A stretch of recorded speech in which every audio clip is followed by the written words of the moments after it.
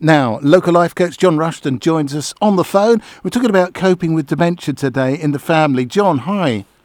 Hello, good morning, Phil. So what have you got for us? What are your thoughts initially on that? It's a hard one, isn't it? Well, dementia and its various levels of how people are progressing with it, but it quite often is a holistic change in yourself, both mentally and physically, how you deal with people, how you deal with loved ones in particular, who for some reason can't understand who you are, what you are.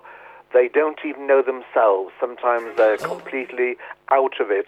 And it can be sort of disheartening for yourself when you see someone you love and care for, and they can't remember who you are or where they are, and they mention the same things again and again. It becomes very repetitive, and you've got to be careful that they don't do silly things like leave the electric on or the gas on or other kinds of stuff like that, and that they know what they're doing, because sometimes they don't even know that. So how you interact can be a big life change, and I think one of the things in that life change is don't be frightened to ask for help. Don't think you can do it all yourself, particularly if it's in advanced stages. Don't think you can do it all yourself and then have to sit down at the end of the day with your head in your hands, just ready to burst into tears and think, I don't know what's going on, I can't cope, I can't get out, I can't do this, I can't do it, because you end up as a full-time carer and minder as well. It is something you've got to be realistic about, because you deserve to have a life as well. And that's very, very important, because your cognitive ability to enjoy your life should still be valid for you. So help can come in many forms, I guess. You could get help from the family, or you might get professional help, right? Yes, you could. It depends on the degree of dementia. But yes, you can get help from the family.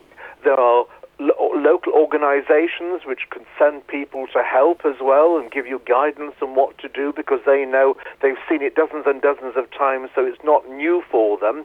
So they can actually wean you into things which are going to happen, which you probably not happening now, so you're ready and prepared for them. Or you can get help from the council or maybe from the hospital if it gets to that stage where they really need a lot of help, because you just can't do it yourself. You can't do everything. Look after yourself, your house, and someone else, and not be able to leave, because you'll literally become a prisoner in your own environment. And one of the things with dementia is often ending up having the same conversation over and over again, sometimes for even years and years. How do you cope with that? Do you ask them if they can try and remember, or do you just go along with them? What's the best approach, do you think? Well, I think one of the things is that they can't remember. It's all new. They can remember sometimes things years and years ago with utmost clarity, but odd little bits and pieces and snippets of recent events or certain things, it's just like it's on an endless loop, and it's very trying.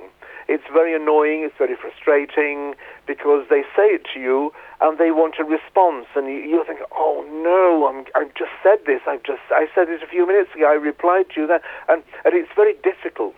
It's one of those things, I think you've just really got to put it in the back of your mind and say yes, and be almost robotic in your response, because if you don't, it'll get to you, and that's the worst thing that can happen. You deserve to be on top. All right, and we don't want to end up with them getting upset either, do we? No, they don't, because they can't understand, and that's the most frustrating part of dementia. They can't understand why things are the way they are, or that they are doing things wrong, or they don't know where they are, or they're very repetitive in what they say. They just don't know. And you know all of it. You've seen it, done it, you've been there, experienced it, and it can become very trying. So, as I said earlier, never ever be afraid to ask for help, even if it's only verbal from somebody who knows, just to make you feel more at ease with yourself and you can understand better. And where do we go for more information? There's some information which on links on my website, which is www.johnrushton.com, or again, Google has a mountain of information, very good, of organisations, people, situations, which is worthwhile having a look at, because it's all very informative. All right, well, thank you very much for joining us, Life Coach John Rushton. Thank you, Phil. very Bye-bye. much. Cheers.